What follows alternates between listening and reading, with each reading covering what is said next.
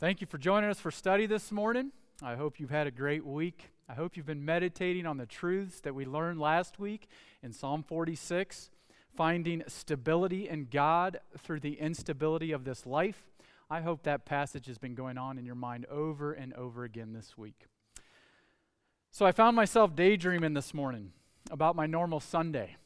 My normal Sunday routine would go something like this: the joy of walking into the church with my loved family, and then meeting with a smiling face and a hug Joanne Llewellyn at this door over here, walking straight from there to the coffee bar and seeing people I love, seeing the Wesleys, seeing the Gormans, seeing Daisleys, seeing Pam, seeing Sheila.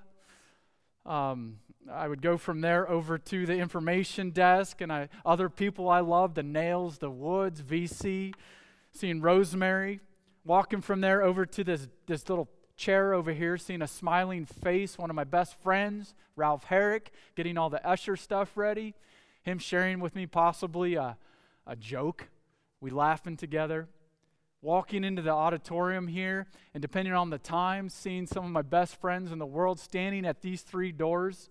I love seeing Rich and Steve, Grant. I love seeing Morgan. I love seeing Bob and Nick, all of these men greeting me with a big hug and a handshake and a big smile, and others involved in the entire scenario. Out in the foyer, seeing Nico and Owen helping their mom set up the children, mom and dad, Hank, and Danielle set up the children's table, getting ready for all the children to come in. I was daydreaming about my time walking up the stairs. And as I'm walking up the stairs, I'm listening to the music team put the final details to the music set for the day. Matt and Hannah and Steve and Lonnie. I'm thinking of all of these people involved in the music team. Grant and Debbie and Tina and Sarah and Diana and Tim and Arthur and Angela. Thinking in my mind this morning, oh man, I miss that. Walking up the stairs to pray with the AV team, talking with Kevin, talking with Seth and Angela and Ariel and Bonnie and Carrie and the other members of the AV team. Walking from there down, getting ready to pray with the music team before the service starts. And one of my favorite things in the entire week is to see God's people starting to flood into the auditorium. Smiling faces ready to receive the word. Oh boy. I almost broke down in tears this morning thinking about that, thinking how much I miss that. I want you to know, wherever you're at right now, whether you're sitting on your couch, you're sitting at your desk, maybe you're eating your cereal with your phone in hand, watching the service, wherever it might be, I want you to know this: you're missed. I cannot wait to see you again here at Crosspoint Community Church. Nonetheless, today, here we are, back in Webb Church. We are so thankful for Webb Church, so thankful for tech that makes this possible. I would like to invite you this morning, even in Webb Church, to take your Bibles, to take your devices, and go with me this morning to a passage in Scripture in Isaiah. Would you go with me to Isaiah chapter 40, almost directly in the center of your Bible? Isaiah 40. One of the most powerful passages of comfort and guidance and direction in all of the Old Testament texts.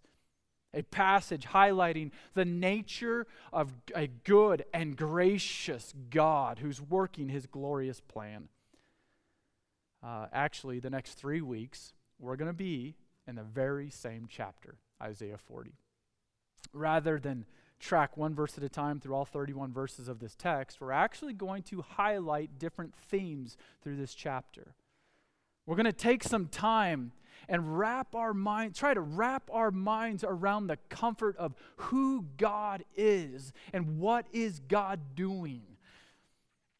Again, I want to invite you to take the study outline that's provided there and work through that. That will definitely help you as we navigate through this text today, especially as we jump from one verse to another. But before we dig into this text, would you join me as we approach God's throne of grace? So God, we thank you for the opportunity we have to worship you this morning, to study your holy word. Oh God, I pray that you would graciously guide us to a greater understanding of who you are, a greater appreciation of what you are doing, what you have done, what you are doing, and what you will do. God, I pray that you would dispel those doubts that so easily make their ways into our minds. That when we finish this study, we would have more of a resolve to love you with our entire heart and soul and mind and strength. That's the prayer this morning.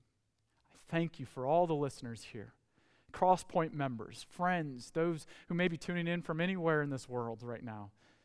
Thank you, God. Thank you for the common bond that we have in Jesus Christ. And it's in Jesus Christ's name I pray this all this morning. Amen. So, question. How big is your God? You ever asked yourself that question before? Maybe you've had someone else ask that to you. How big is your God? And then you've gone home and you've thought about it and you asked yourself that question. How big is my God? The reality is, so often, we are tempted to package an infinite God into a pretty little box of our own finite, limited understanding. A box that we can kind of tote around and reference when convenient to us. But then, real life in a broken world happens. Uncertainty, suffering, trials, relentless conflicts, unexpected death, devastating divorce, deceitful cheating, relentless mocking, subtle criticism, real life in a broken world. And what happens to that pretty little box that contains our nice little packaged God that we can understand and limit? Sadly, this little box is insufficient to the task. As our world gets rocked, as our plans get shattered, as our bank accounts get drained, as our jobs get put on hold, as our lives get squeezed, you know what I'm talking about. In all of that, we inadvertently start to doubt the goodness of a God that we have contained to the confines and borders of our understanding. We unintentionally see words of disbelief. We see actually weeds of this disbelief enter into our nicely cultivated Christian garden. We subconsciously start to ask questions like this. Does God really have a plan? Is God really powerful enough? If he does have a plan, is he really powerful enough to work that plan?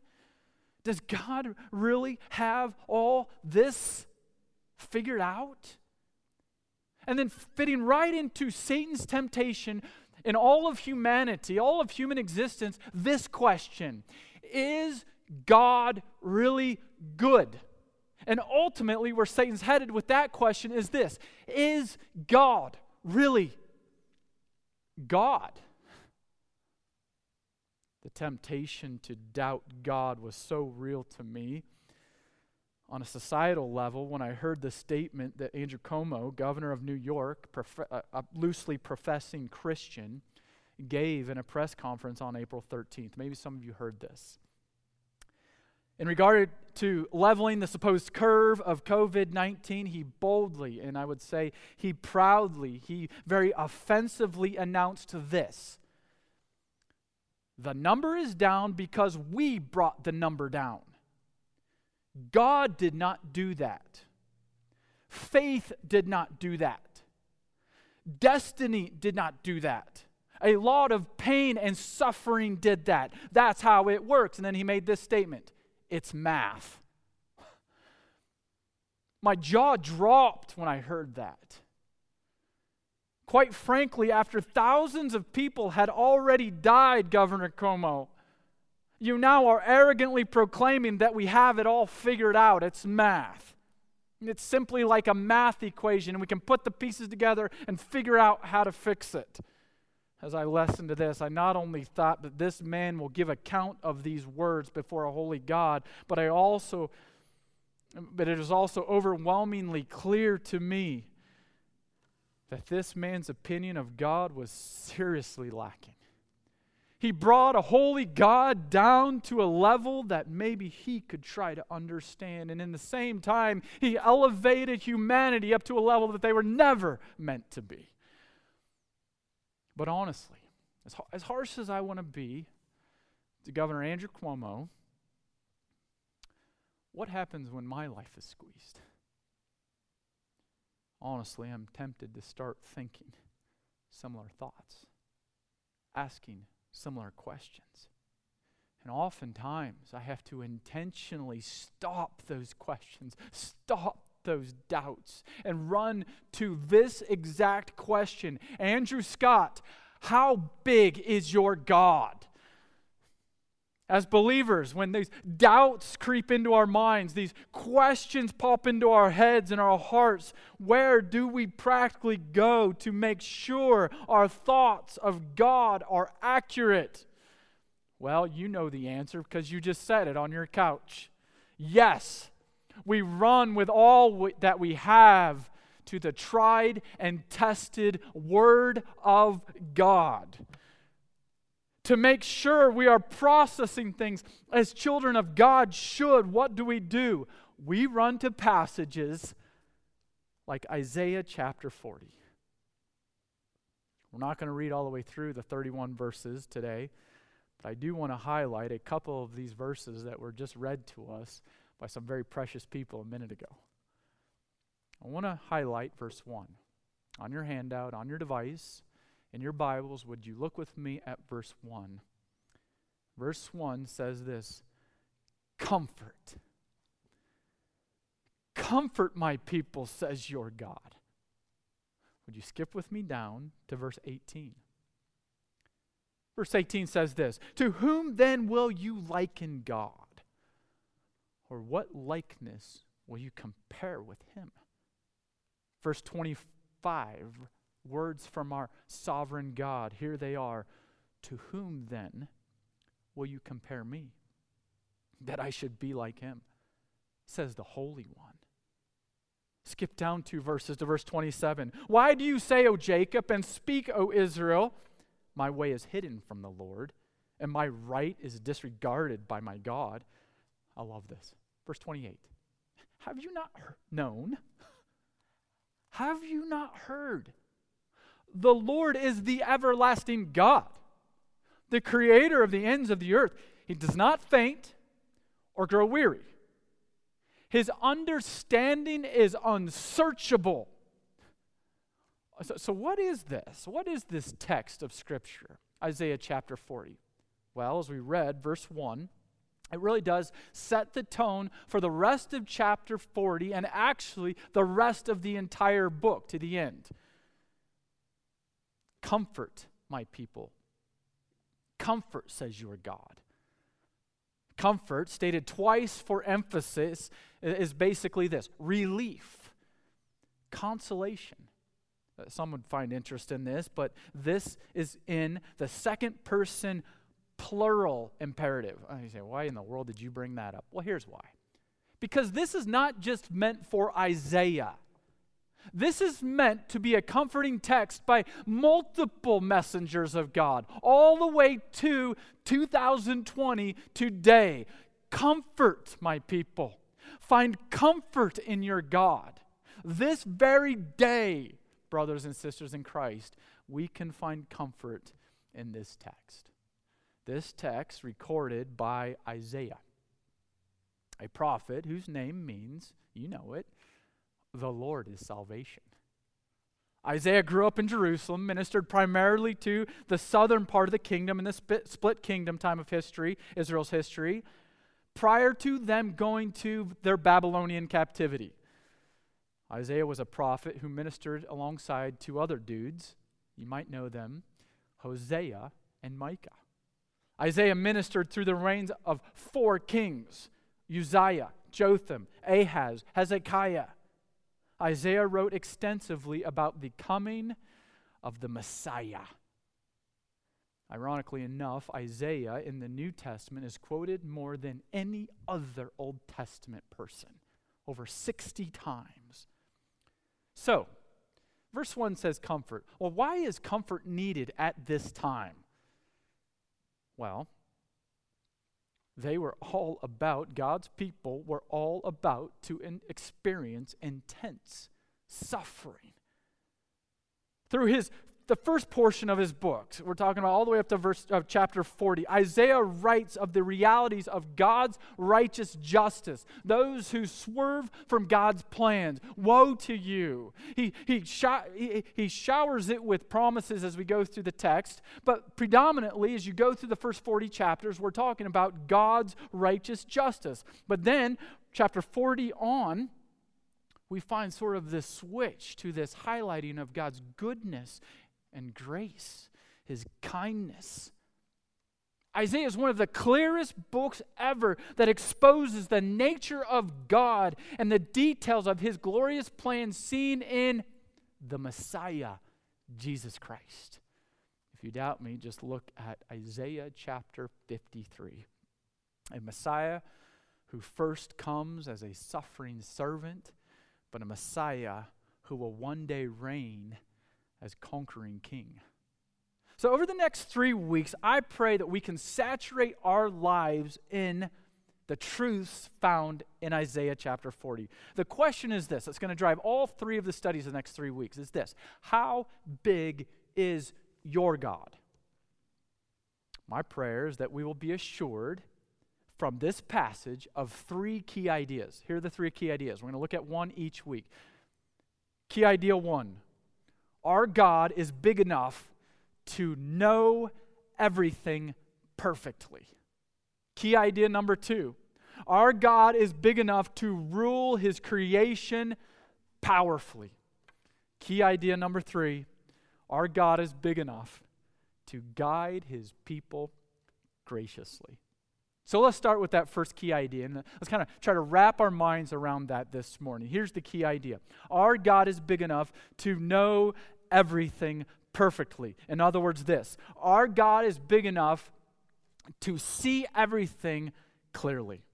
Our God is big enough to perceive every shred of information that has ever been with precise perfection. Basically this. Have you ever thought about this? Nothing has ever or will ever surprise God. You ever thought about that? I love that, because we talk often of these aha moments. Well, here's the fact. From eternity past all the way into eternity future, not one time has God ever had an aha moment. In no way has the triune God, the creator and sustainer of all life, ever looked at his creation and said, "Oh man, did you see that? Can you believe that just happened?" Not one time has that ever happened. Well, let's see this unfold clearly, this concept of God's perfect knowledge unfold in Isaiah 40. I want us to kind of zero in on verses 13 and 14. So if you would travel in your Bibles down to verses 13 and 14. Here it is. Verse 13. A series of questions now that help us come to a conclusion. Here's the first question. Who has measured the Spirit of the Lord? And now subsequent questions. Or what man shows him his counsel? Who did he consult? And who made him understand? Who taught him the path of justice and taught him knowledge and showed him the way of understanding? What can we conclude from these 2 verses? Very simply this: God's knowledge is incomparable. It is independent. It stands alone. So let's just take a couple minutes and kind of briefly unpack verses 13 and 14, starting with the first question. Who has measured the Spirit of the Lord? When we talk about this measure, we're not talking about measuring from point A to point B. That would be actually in verse 12. That's not what we're talking about. What we're talking about with measuring here is the word regulated. It's the concept of directed. It's a concept of metered out, as some of your translations might say. It's going through the adjustments to meet up to the right standard. I'm sure I would not say this as good as one of the best mechanics in the whole county would say it. I'm talking about Kevin McKellar at Paul Storer Automotive. You need to go there. But when I think of this, I think of dialing in that classic car. Getting the fuel and air mixture just right. Timing your injectors just right. What have you done? You have dialed in that vehicle. Well, here's the point that is made to Isaiah, and Isaiah now makes. It's this. Who has ever dialed in God to get him just right, to perform just the right way? The clear, obvious answer is absolutely no one. Not even close. Okay, we go from there to another question. Not only who has measured the Spirit of the Lord, from there is what man shows him his counsel. In other words, what advisor has ever informed God of even a slight deficiency in his life? The obvious answer is absolutely no one. And here's another question. Who did he consult? Who did God consult? In other words, who did God ever seek information from to become more enlightened about a subject? The obvious answer is absolutely no one. Here's another question. Who made him understand? In other words, whoever walked God down the path of comprehension, like a teacher to a student, like hundreds of thousands of newly homeschooled parents trying to walk their kids through the information that their teachers are passing on. Walking your kid through a course to greater comprehension. And the concept is that, who did that with God? The answer, absolutely no one. Who taught him the path of justice? In other words, who sat down and showed God what was truly fair? Oh, my soul. I absolutely love that one. Why? Because our culture right now is consumed with trying to tell God what is fair. Oh boy, if I could just tell God what exactly is fair according to my estimation. My thought is this. Oh dear. Based on sin, do you really want what is fair? Do you really want to talk about what's fair? The obvious answer to, has anybody taught God the path of justice, is no. Not one of us can truly show God any kind of what is fair. Another question. Who taught him knowledge? Teach. This means to teach God how to perceive something accurately. God, I want to show you how to understand this more accurately, to perceive this better. Well, who's done that? The answer, again, obviously, not a single one of us has ever taught God how to change his perspective of life. Another question. Who showed him the way of understanding? Who has demonstrated to God how to come to a right conclusion or how to do something better? I mean, it'd be like me going out and seeing my kids play soccer. Say, hey, let me show you how to do that move and how to approach that move. And then watching them do it and say, yeah, you got it. Who has ever done that to God when it comes to the way he works and his understanding? The answer is absolutely no one. So what is this? What is this series of questions? Isaiah, who many see as the most articulate author in all of the Old Testament, is using almost every single Hebrew word he can in regard to learning or teaching or knowledge, and he packs them all into 2 verses with 6 questions and says, who in the world has ever taught God anything? What's the point he's making? This God, who we tend to doubt and to question, has incomparable knowledge. So, why? Why is his knowledge incomparable? His wisdom is transcendent. His understanding is superior. Why all of that? And here's one reason why. It is for his eternal glory. Now, sometimes we tend to get caught up on sort of like this general idea of God's knowledge. So God knows everything perfectly well. all of what's happening in the globe, all of what's happening in human history, and sometimes we kind of like park our car in the realm of the big. I love where David parks his car in Psalm 139, verses 1 through 6. He says, not only is your knowledge, does it blow my mind how vast it is, but your knowledge blows my mind in how personal it is. God just doesn't know what's happening on the big screen.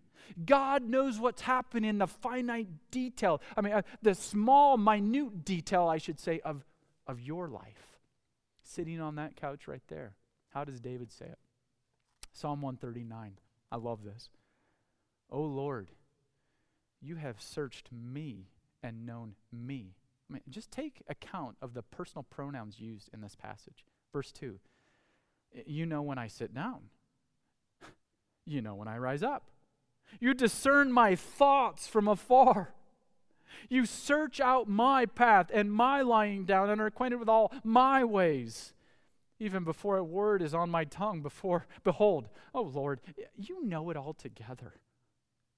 You hem me in behind and before, and you lay your hand upon me. And what's David's response in Psalm 139? Such knowledge, it's too wonderful for me. It is high, I cannot attain to it. What is this all about? Well, God's knowledge is vast. But brothers and sisters in Christ, God's knowledge is incredibly personal. God knows you. God knows what you're going through right now. Teenager, God knows what you're going through right now. Youngster, mom, dad, college student, parent, grandparent.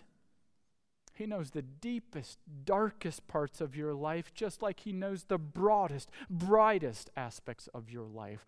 God knows you perfectly well. His knowledge, as Isaiah points out in Isaiah 40, His knowledge is incomparable. And brothers and sisters in Christ, let us find comfort through uncertain times in the fact that God's knowledge, His wisdom, is incomparable. Back to Isaiah 40. I want to jump into one other verse that proves this. It's verse 28. Here it is. Have you not known? Have you not heard? The Lord is the everlasting God, the creator of the ends of the earth. He does not faint or grow weary. Here's the phrase. His understanding is unsearchable. As much as God has graciously revealed about Himself, we will never be able to grasp the depths of His knowledge. In my mind, I jump over to Romans chapter 11 in the New Testament. As Paul has defined and really walked through God's sovereign working with Israel in regard to their salvation, what is the conclusion? Chapter 11, verse 33. Oh, the depths of the riches and wisdom and knowledge of God. How unsearchable are His judgments, and how inscrutable His ways. For who has known the mind of the Lord? And here he quotes Isaiah 40. In Romans 11, Paul says this. Who has been His counselor? What's the simple takeaway, brothers and sisters in Christ? Here it is. Friends, how big is your God? Through these times of uncertainty, frustration for many of us, maybe it's not as much uncertainty or pain, it's more frustration for many of us, refusing the temptation to think we know better than God. A God whose knowledge and wisdom is incomparable. Practically, what derails this resolve in our minds? So we're resolved. Yes, I will believe in this God who has incomparable wisdom. Practically, what very simply sometimes derails this resolve, and here it is, pain, suffering, death. Please know today that the God who numbers every hair on every head of every person who's ever existed, He's not surprised by the suffering of COVID-19. COVID-19 in no way surprised the God who sovereignly ordains and allows everything that happens in His glorious plan of eternal redemption. We are assured of what Moses says in Deuteronomy 29:29, that there are some things that we will not understand about God, these secret things about God. But you and I can rest assured that He is working a plan that will fix it over. Brothers and sisters in Christ, we can rest assured that the story is not over. Our God is big enough to know everything perfectly. His knowledge is incomparable. I want to see quickly a point number 2 here in this text, that His knowledge lasts forever. So not only is His knowledge incomparable, His knowledge will last into eternity. How do we see this in this text? Well, listen, and you can follow along verses 6 through 8 if you'd like. Listen to what is said to Isaiah and then recorded by Isaiah. A voice says, verse 6, "Cry." And I said, "What shall I cry?" Cry this. As we work through this. All flesh is grass, and all its beauty is like the flower of the field. The grass withers, the flower fades when the breath of the Lord blows on it. Surely the people are grass. The grass withers, the flower fades, and here it is. But the word of the Lord stands forever. Very practically, where do we look to find God's incomparable wisdom revealed to us? You know. I just heard you say it from your couch. It is in His eternal word. The book that you hold on your lap right now reveals God's incomparable wisdom. We see aspects of His incomparable wisdom revealed through the precious texts of the book you hold on your lap right now. Clearly, God has revealed His knowledge to us through His powerful words as recorded in His precious word. And Isaiah points this out when he says, God's word lasts forever. Amen, Daniel? In contrast, actually we see a comparison here. The entire argument that Isaiah makes is based on a very clear comparison. Let's just think about this. Here's what he says. The grass withers, the flower fades, but the word of the Lord stands forever. Okay, the grass, clearly talking here of humanity. Clearly talking, it states it, of people. But then this concept of flower, the grass withers, the flower fades. What is the flower? It is the blossom, the shining thing. I look at this as being a clear metaphor for humanity at its best. We're talking about at the peak of your human beauty. We're talking about the prime of your life at the most beautiful moment imaginable with the best selfie angle that you could ever compose. At your very best, the point is there is still absolutely no way to avoid the reality of withering and fading. We will see clearly that here in Reading in about a month and a half. Everything fading away.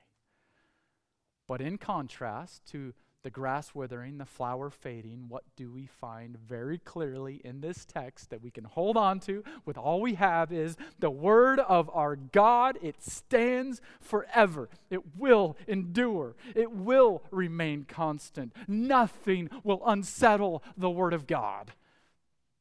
So brothers and sisters in Christ, through this time, we refuse to find our comfort in a news media that has almost completely discredited itself. We refuse to find our comfort in a World Health Organization or even a Dr. Anthony Fauci, who has both of them well-meaning, but clearly have gotten some numbers wrong here, possibly by a couple zeros. We refuse to find our comfort in state governors who have all of a sudden become the most trusted medical health professionals. Sure, we listen.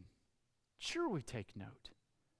But we stabilize each thought. We run each thought through this comfort that the grass withers, the flower falls away, but the word of God stands forever. Brothers and sisters in Christ, in God's enduring word, that Bible you hold on your lap, we see God's incomparable knowledge exposed. His beautiful story unfold. In God's enduring word, we find meaning for life, and actually, we find meaning for death. In God's enduring word, we clearly see the rebellion of mankind that it has caused a broken world. In that Bible, in God's enduring word, we clearly see a realistic picture of a human race that has ignored God's goodness and abused God's world by selfishly lying and stealing and cheating and killing. But also, in that Bible, in God's enduring word, we see a long-suffering God. We actually see a long-suffering God when his justice would be completely fair to allow a 9/11 or even another global pandemic to happen every single day of the week. In God's enduring word, we see that God is so merciful to not give us what we deserve, while at the same time we see that God is so gracious to give us what we do not deserve, and that is hope. Eternal hope through Christ. In God's enduring word, that Bible you have on your lap right now, we see a God whose grace can be observed every single day that he provides rain and sun and seasons. In God's enduring word, we are assured and we realize that our suffering is not wasted. That through Christ, it is not death to die. And that our living hope can thrive through pain and suffering and death. In that Bible you have on your lap, in God's enduring word, we clearly see that God has been and is painting on a massive canvas that we cannot come close to comprehending. In God's enduring word, that Bible you have on your lap right now, we clearly see, brothers and sisters, that the story is not over. The suffering servant lamb will return as the conquering king lion. In God's enduring word, that Bible you hold on your lap right now, we clearly see that through Christ, God's incomparable wisdom will never fade.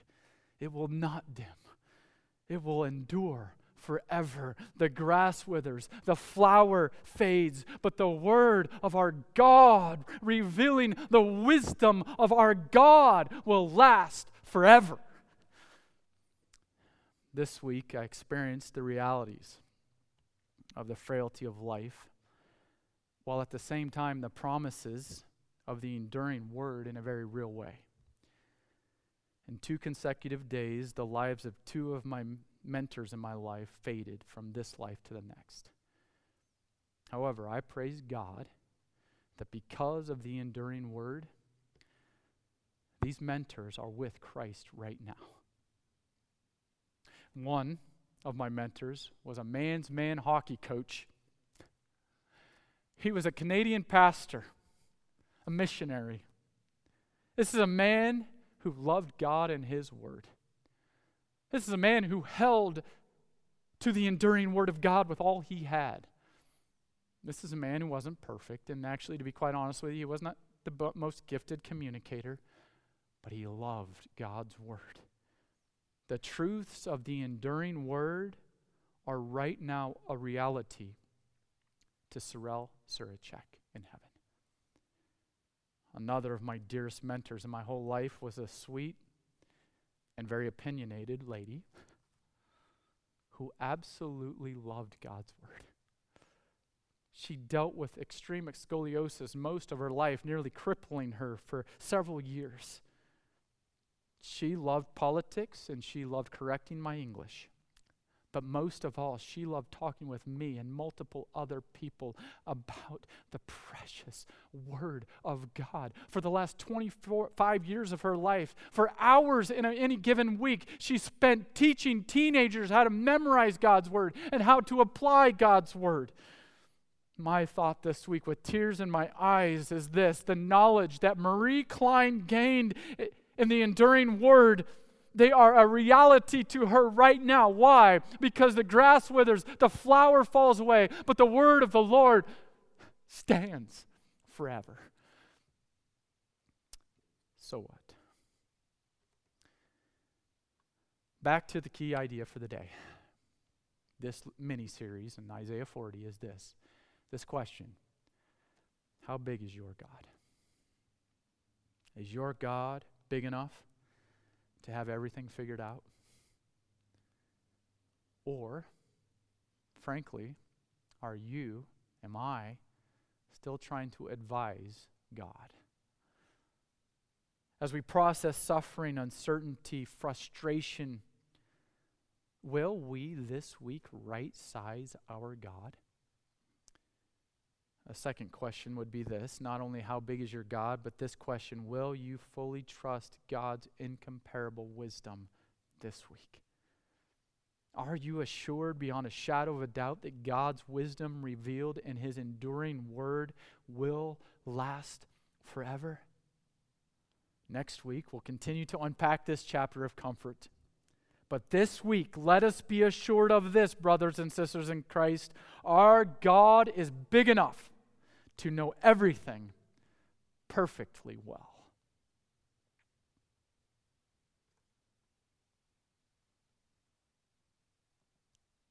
I think I'm done. All set. Was that what it was? I went on a couple rabbit trails.